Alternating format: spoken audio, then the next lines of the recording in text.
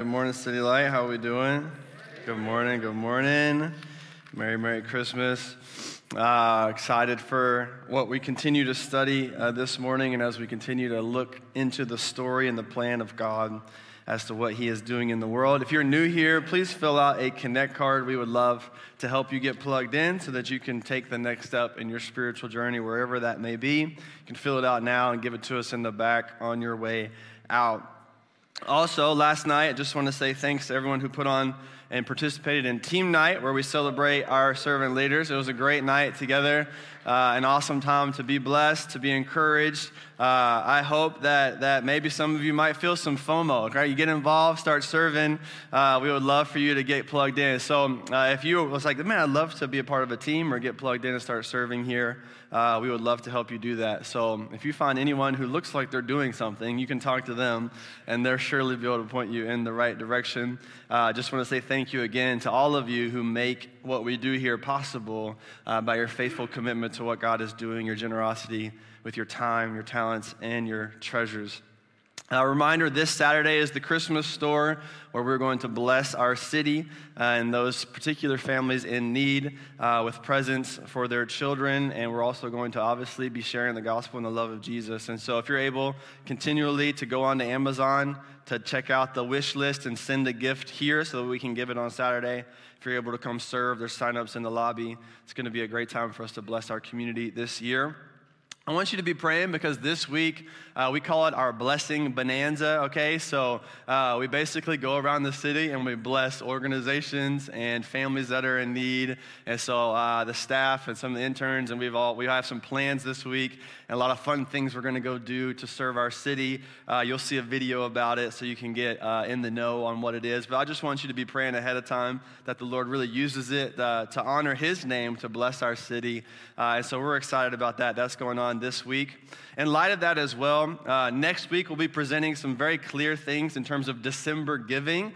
And so many times in December, many of you will go above and beyond what you normally do, or you feel called by the Lord, or it's the right season to be able to step into a place like that. And we have some very special things for you to be able to give to and bless, things that the Lord is doing both locally and globally, that if we can come around together and rally some funds for, we'd really be able to see something amazing happen. So just to plug that in your ear, to keep you ready, and next week we're going to be able to dive into what that looks like specifically for us as a church to be able to bless our city and our world. And so today, we're going to be in Ruth chapter 3. Good job, Ryan. Thank you for leading the way on that. We're going to be in Ruth chapter 3. We're excited to be in the Word of God. If you want to go ahead and open there, please do so. We are continuing our series in Ruth. Our series From Bitter to Better, about how to understand God's plan to bring Jesus into the world, and how does God's plan to bring Jesus into the world affect the way that you understand what God is doing in your life now. It's very helpful for us to see how does God work, and how could that begin to apply to my life. Today's message is called, basically the last phrase of this chapter, wait and see how it turns out. What we're going to see today is two primary columns in living beside the will of God. What does it look like to be a Christian and to follow the Lord? For those of you who aren't Christians yet or who are discerning and looking into this, we're so glad that you're here. I hope you see today not only what Jesus has done for you, which we want to make super clear, but what does it look like to live for God and under God's leadership. The two columns are proactive engagement and patient endurance as necessary aspects to understand and live out God's plans. So I'm putting these two phrases together to create one phrase for you called proactive patience. If you want to think through what are we talking about today, what can I write down in my notebook, what's a phrase that I can use to think through what God is teaching in this chapter, it's going to be proactive patience. In a culture marked by hurry, marked by immediate gratification, marked by hustle and bustle, the people of God are actually marked by patience. In a culture marked with immediate gratification, the people of God are marked by delayed gratification. In a culture marked by hurry, the people of God are marked by rest. In a culture marked with anxiety, the people of God are marked by confident trust and assurance. This is what the Lord wants to reveal to us this morning and offer you into. I kept thinking about how in any situation in life, if anything's buffering, right, we lose our ever-loving mind, If it's buffering for 2 seconds, we're like, what is wrong with this thing? There's on my little Amazon Fire that we use on my TV at home, sometimes, I don't know if you guys have the Fire, it'll kind of freeze up and it goes slow. It's weird, but you have to press the button and wait like 3 seconds before it actually moves right. Or, it's a strange thing. But what'll happen is, with my kids especially, they'll press the button. It won't move right immediately, and so they'll start hitting the button over and over again. This is what you do. We've all done this, but that just makes matters worse. If it's already frozen, you hitting all the buttons is just going to make it more frozen, right? This is not actually helping. You are hurting the cause, So when something's buffering and you're on your computer hitting all the keys, you're actually making the buffering worse, okay? I don't know if this is news to some of you, but just FYI, it's not helping, okay? Unless you're a tech wizard and you know what buttons to hit. Maybe you, but the rest of us normal people, they'll be on the couch like hitting over, and I'm like, you just made it completely worse. Now I got to restart everything, okay? This is going to take 10 minutes more. If you had just waited 2 seconds, it would have turned right, and you could have picked your show, okay? But it just froze up for a second.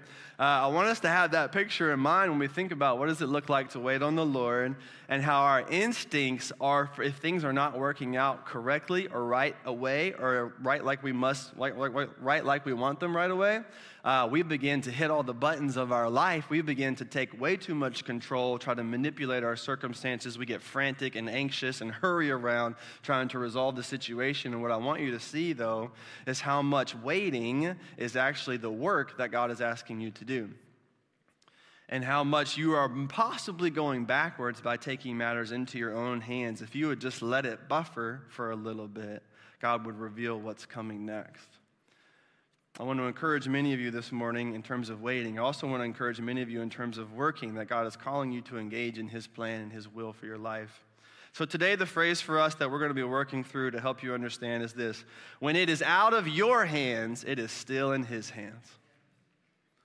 I hope to encourage you with this truth this morning from the book of Ruth, that when it is out of your hands, which, little secret, is all the time, okay?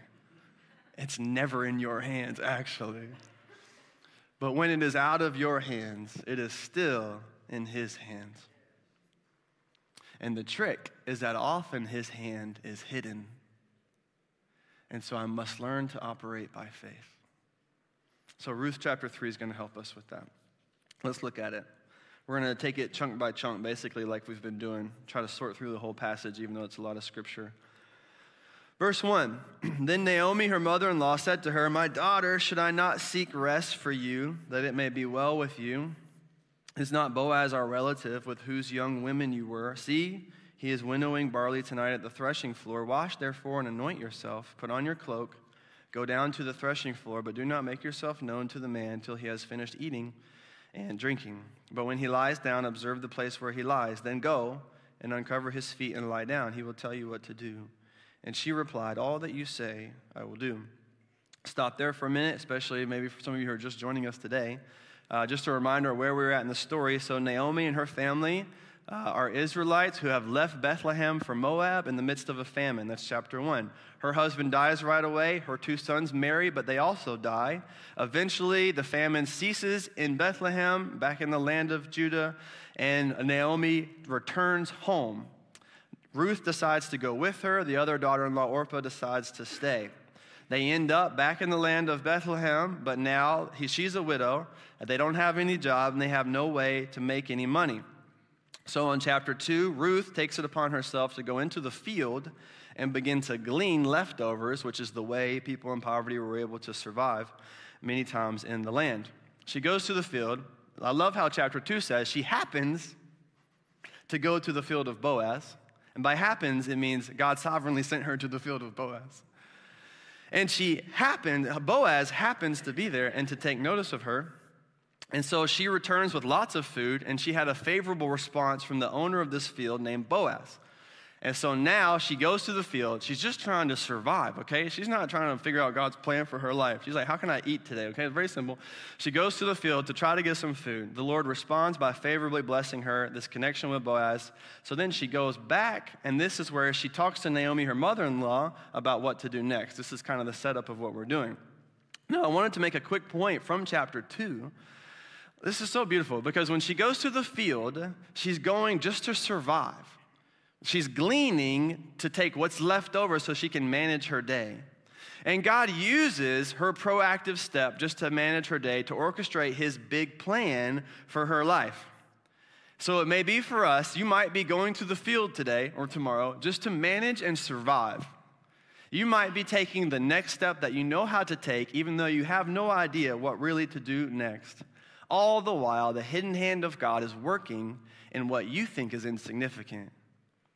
You're gleaning, but the Lord is putting some meaning on your gleaning. I want you to see that today. The Lord is putting some meaning on your gleaning. You're just showing up to work, trying to provide for your family, and you feel like what you're doing, though, is insignificant, and the Lord has some meaning on your gleaning. You may be going to a job you don't like. You may be trying to sort out your life. You may be taking the next step. It's significant for you to wake up and get out of bed and go somewhere. It's significant for you to take the next step. And the lie comes to say, well, you don't know what's next. You don't know what's going on. You are working in an insignificant way. And I want you to know from the life of Ruth and in your life as well that you may be in the field just trying to survive the day, but God's in the field too working things out. There's meaning in your gleaning tomorrow. There's meaning in your gleaning today. There's meaning in the things that you think might be insignificant and that you're not sure how they're going to work out. So God is going to use this field of her survival to change her life, to change her future, and to bring the Messiah, Savior, into the world to change the future of the world. That's what happens when she goes to glean.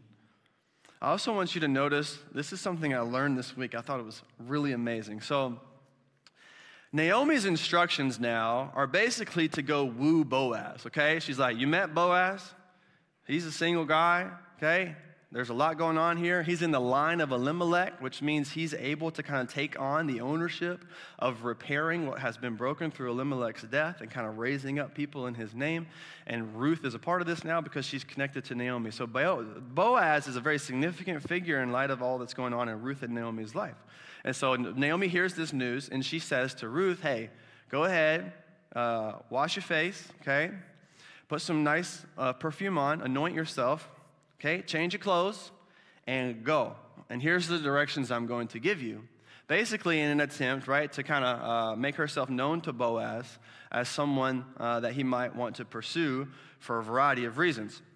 Now, I read this week about this connection. This is why I love studying the Bible, okay? From 2 Samuel 12, verse 20, okay? This is when David, his little boy had died because of his own sin. And so now David's has been grieving the loss of his baby. And the grieving process goes with the same instructions. So he washes, he anoints himself, he changes his clothes. But these are the three things that enable David to move on and to move forward in his life. And so David's grieving a loss.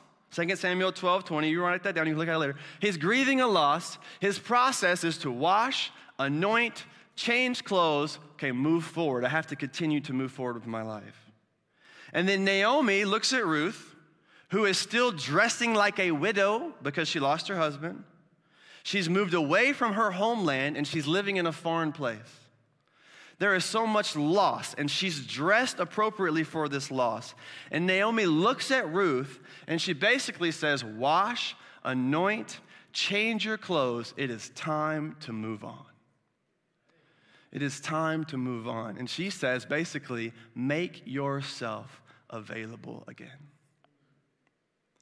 And this might be a word to some of you single people that have just lost a relationship, okay? It very well might be. But it's definitely a word to all of us to say the Lord is still working in your life. And some of you are paralyzed by what you have lost. And you need today to know that God is still active. And you need to turn back to Him and say, I'm available. I cannot stay stuck in what I have lost. But by the grace of God, I must move forward to what I still have to gain. That's the word of the Lord for many of you this morning. Wash, anoint, Change your clothes. It is time to move forward. Make yourself available again for what God wants to do in your life. Make yourself available again for the people in your life who are still there and love you and care for you and need you. Make yourself available again for the future that God has for you. Stop staying stuck in what you have lost in the past. Here's our phrase for that you go from bitter to better by accepting what you have lost and moving forward to what you can gain. Accepting what you have lost. This doesn't mean it feels better. This doesn't mean that you're forgetting about it and just moving on. Like if you lost somebody important, it doesn't mean that. You're not moving on, you're just moving forward. You must accept what you have lost. And now you must, by the grace of God, take a next step to move forward.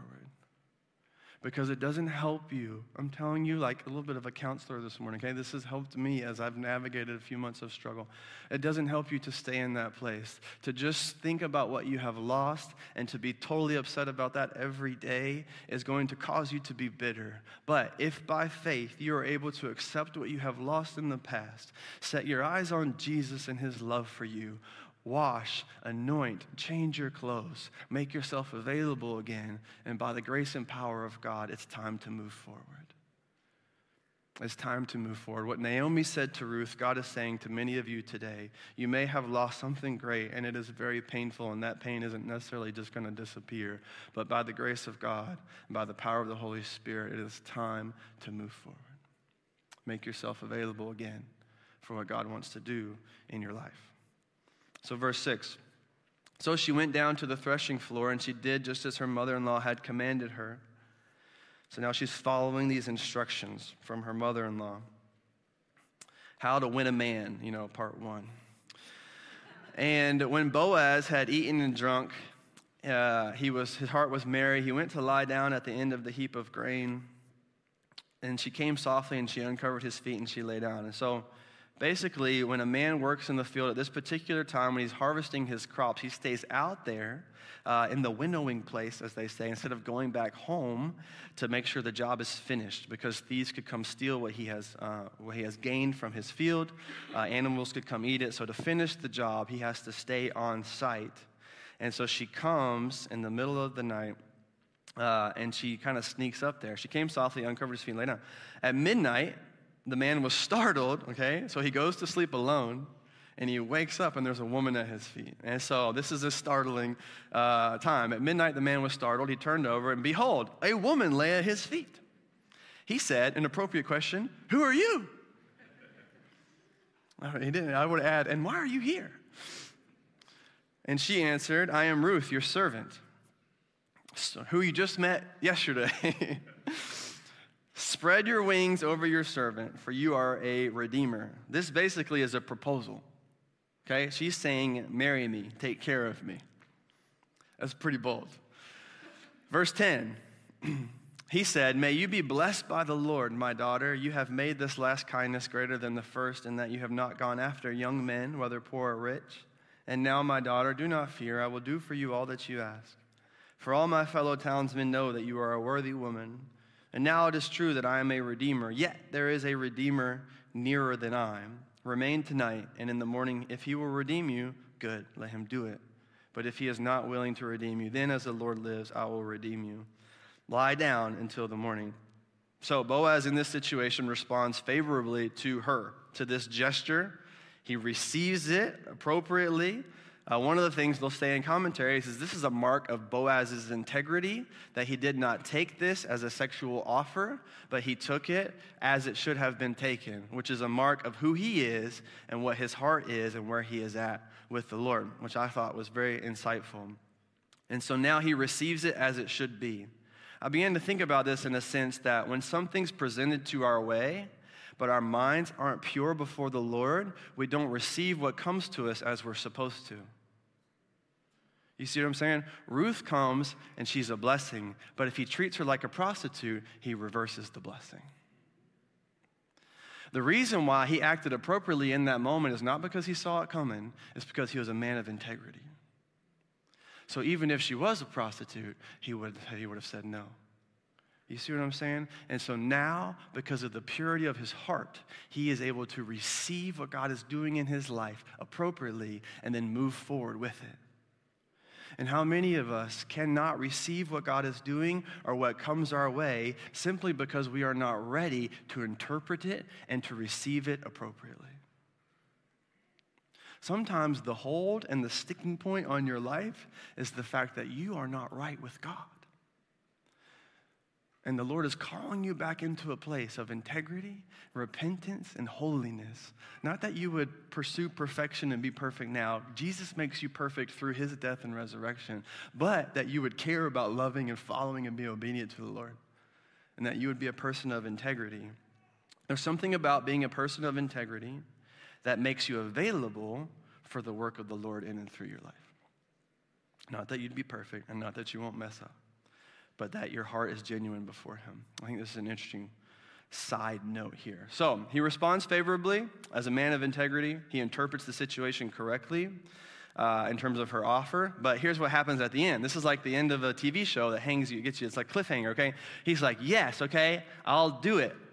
But there's somebody that has rights before me. And if that person will take you, then let him do it. She's like, oh, no, like, no, this is not, I came to talk to you, okay? I don't even know who that guy is. I don't want to talk to him.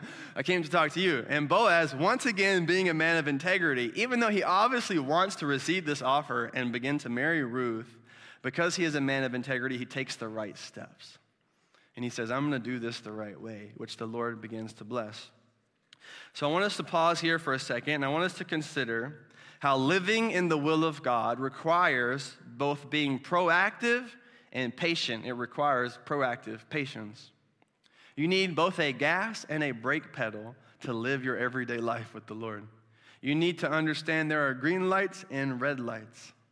Some of you wish there were only green lights with the Lord, and if that was true, you'd end up driving off a cliff or something.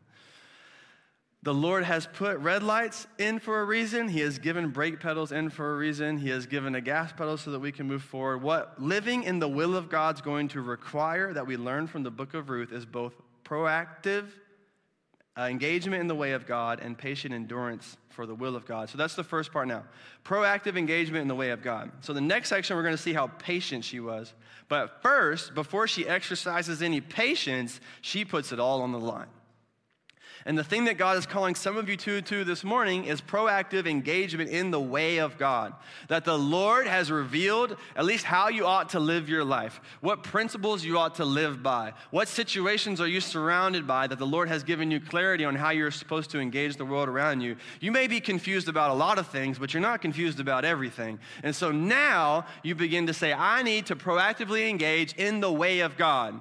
I don't necessarily know how the will of God is going to work out, but I know the way of God and how I'm supposed to live my life. Ruth takes initiative. As a matter of fact, this whole book is related to the fact that Ruth is taking initiative. She takes initiative to stay with Naomi even though Orpah leaves. She takes initiative to go to glean from the field when they need food. She takes initiative to go follow the instructions to go pursue Boaz. Ruth, every chapter and every step of the way is taking initiative. She ends up needing to wait, but she started with a lot of hard work. And she was proactively engaged in the way of God. And this situation that she goes in today is extremely risky, okay? She goes and she kind of puts herself before Boaz. Like I said before, that situation could have been misinterpreted and turned out to do more harm than good. Think about this. This is a woman proposing to a man, which back then was unheard of at all, okay? Not even ever happening. A younger person proposing to an older person, also just never happening. A field worker proposing to a field owner, and a foreigner proposing to a native. This is just outlandish. What she is attempting to do is just the wildest, craziest, needs to be a reality TV show type of moment, okay? You can't even imagine how outside of the box this thinking was and the thing that she was willing to do. She took a risk to proactively engage in the way of God, to listen to someone wise in her life, and to go about following this through. And some of you this morning, the Lord is calling you to take that risk. He has put something something in front of you that requires faith. He has put something in front of you that comes with risk. You don't know exactly how it's going to turn out. You don't know what it's going to look like, but you know what you ought to do. And you have been hesitant because you're afraid of what's going to come. And I want to call you this morning to proactive engagement in the way of God. You are sitting around trying to wait on God to work, and God is waiting on you to get started. Proactively engage in the way of God. I love how the Lord works because God doesn't just work around us, He works through us. And the blessing that Ruth gets to have of provision is intertwined with her proactive engagement in the world around her. Here's the phrase for us to understand how this works in our life. It's very simple. It's that we work in God's work.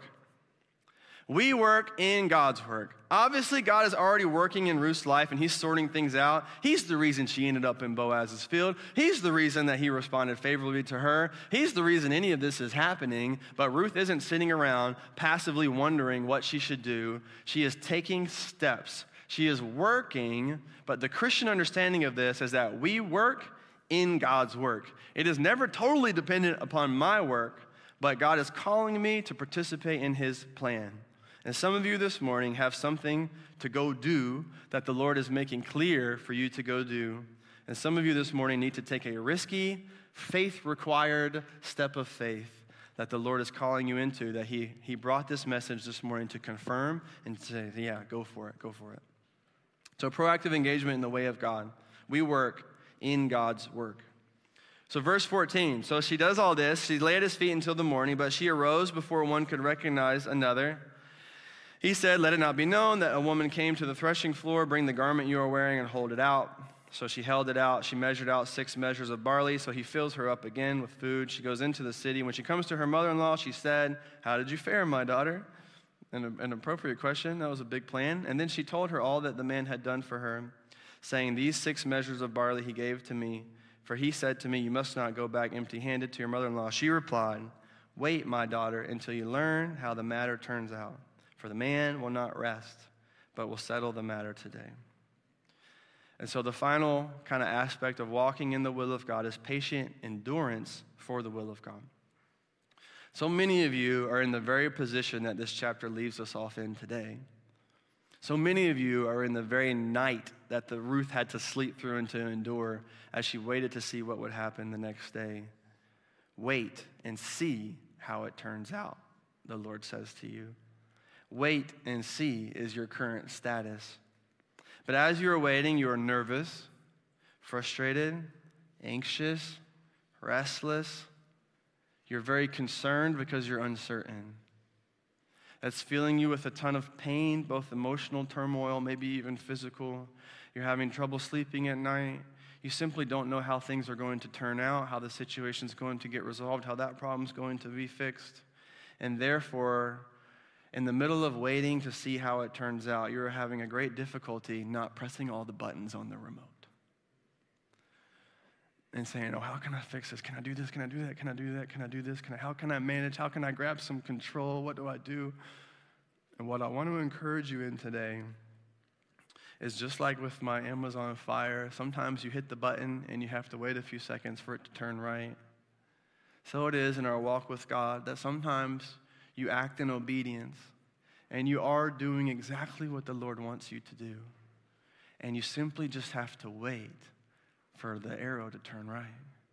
You just have to wait for it to go from red to green. You just have to wait for the Lord to take the next step and to reveal to you what He is doing. Some of you are in a season where you just need to let it buffer and be at peace and at rest, knowing, as we said in the beginning, that when it is out of your hands, it is fully in His hands. Proactive endurance for the will of God. So she makes all these plans. Okay, she plans, she schemes, they plan, she puts in the effort, they get the job done, they do everything they can do, but they have hit a ceiling because now there is nothing else Ruth can do. She has done everything she can do. And she is at this point now helpless. And there's nothing else that she can do. She has maxed out her relational capital. She has maxed out her social influence. She has maxed out her plan. She has maxed out what she knows to do. Naomi has maxed out what she knows to do. All their cards are on the table, and they have nothing else to do except wait. And some of you may be feeling that same way this morning, that you have maxed out what you know to do. You have maxed out your intelligence. You have maxed out your resources. You have maxed out your ability to plan ahead. You have maxed out your energy. And now you're in a season where you have done everything that you can do, and the Lord is calling you to simply wait and to trust him. And I want you to see from this chapter and from the book of Ruth how reliable and faithful God is. Because Boaz is going to give us a small picture. He will be a shadow of who Christ is when he comes. Because now the situation is in Boaz's hands. And here's what happens. Ruth can rest because Boaz will not rest until the matter is resolved. That's what he said. Ruth's resting is not in her ability to do anything else. Ruth's resting is in trusting the fact that Boaz will not rest until he resolves it. Why can Ruth wait? Because Boaz is working. And at this point, Boaz can do what Ruth cannot do. He is, a matter of fact, the only person in the entire land of Israel that can accomplish the very thing that needs to be accomplished the right way. Only Boaz can resolve this situation. It is out of her hands, but it is still in his hands. And how much more so is that true of you and me and our relationship with God? We wait because he works. We're not waiting for him to work. That's your mistake. We wait now because he is actively working. Jesus said in John 5:18, and my Father is working, so I am working. Always. We wait because he works. We can rest because God doesn't need to rest. We can rest because God doesn't need to take a break. We can rest because God's not confused by your dilemma. We can rest because God has the solution already figured out for your situation. We can rest because God is actively working all things together for good to those who love God and are called according to his purpose. We can rest. Psalm 127 says that God loves to give his people rest. You can rest not because it's going to work out like you think. You can rest not because you have a plan. You can rest not because you see how the situation's going to unfold. You can rest not because it won't include any pain. You can rest because when it is out of your hands, it is fully in his hands, the hands of your Redeemer. I want you to learn this morning to be confident and to have courage as you wait. I pray the Lord blesses you asleep as you wait. I pray the Lord gives you peace in your anxiety as you wait. These are the things God wants to do supernaturally in your heart. This is the big picture now as we consider Christmas. And remember, as they are waiting, back then, God is working out his plan, not just to provide for Ruth, but to provide for the whole world by bringing a Savior, Jesus. So Boaz is like a little L redeemer, a small redeemer, a little picture of a redeemer of what capital R Redeemer Jesus is going to be. God was working not just to provide for Ruth, but to provide for the whole world. He was bringing to pass not just his plans for Ruth's life, but his plans for the whole world. This is what Jesus is doing while she's gleaning in the field. This is what Jesus is doing while she's waiting at Boaz's feet. This is what Jesus is doing while she's sleeping, waiting to see what happens the next day. This is what Jesus is doing while we're going to see tomorrow, while Boaz is orchestrating this and negotiating a deal. Jesus is actively orchestrating his plan to save the world while Ruth takes one step after the other. And so it is for you in your life. Why would you be any different than that if you are in the people of God, as a family of God, as a child of God, that the Lord is orchestrating his plan for the entire world through the details of each of our lives? And that makes what you are doing significant. It makes your struggles and your sorrows significant. So Boaz was a little L redeemer, but Jesus is the capital L Redeemer. Boaz was just one of the potential redeemers for Ruth. He has to talk to someone else. But Jesus is the only redeemer for all of mankind. There are no other options. Boaz used his reason to overcome the obstacle, as we'll see tomorrow. But Jesus used the cross to overcome our sin. Boaz redeemed Ruth from earthly disaster, but Jesus redeems Ruth from eternal disaster. Boaz covered Ruth from the dangers of hunger, but Jesus covers us from the dangers of the wrath of God. Boaz bought the land and the Ruth with money, but Jesus bought his people with his own blood. What Boaz did in part, Jesus did in full. He is our capital R Redeemer. This is who Jesus is for you today. And I'm pleading with you, if you are here or watching online and you have yet to put your life in the hands of Jesus, please, please, please stop trusting in your own hands. You're just hitting that remote and you're destroying your life. Things are going backwards when you want them to move forwards. You need to put your trust in the Lord, in Jesus Christ, his life, death, and resurrection for your sins. You need redemption, and Jesus is your only option. So please turn to him today. Trust him today. Believe on him today. And for those of you who call yourselves followers of Jesus, be encouraged this morning that when it is out of your hands, it is still in his hands. The hands of your Redeemer, the hands of your Savior, the hands of your Father, the hands of your friend, the hands of your helper. Let me pray for us. Let's respond to the Lord. Heavenly Father, we love you. We thank you for your love for us. We thank you for your kindness to us. We thank you for saving us from sin. And we thank you for providing for us even when we don't see it. We thank you, Lord, that even though your hand might sometimes be hidden, it is actively working on our behalf. I pray that you would supernaturally give your people confidence, that you would allow us to proactively engage in your way and to patiently endure for your will. I pray that in a culture marked with hurry, that your people will be marked by confident assurance to wait and to rest. Lord, relieve some of our anxieties this morning in your presence. Lord, relieve some of our fears by your word this morning. Lord, relieve the burden of trying to uphold and manipulate and control our situation. And give us the release of rest today. And enable your people to wait and to have confidence and assurance that their life, our life, is fully in your hands. We love you so much. It's in Jesus' name we pray. Amen. Amen. Why don't you stand? Let's respond to the Lord.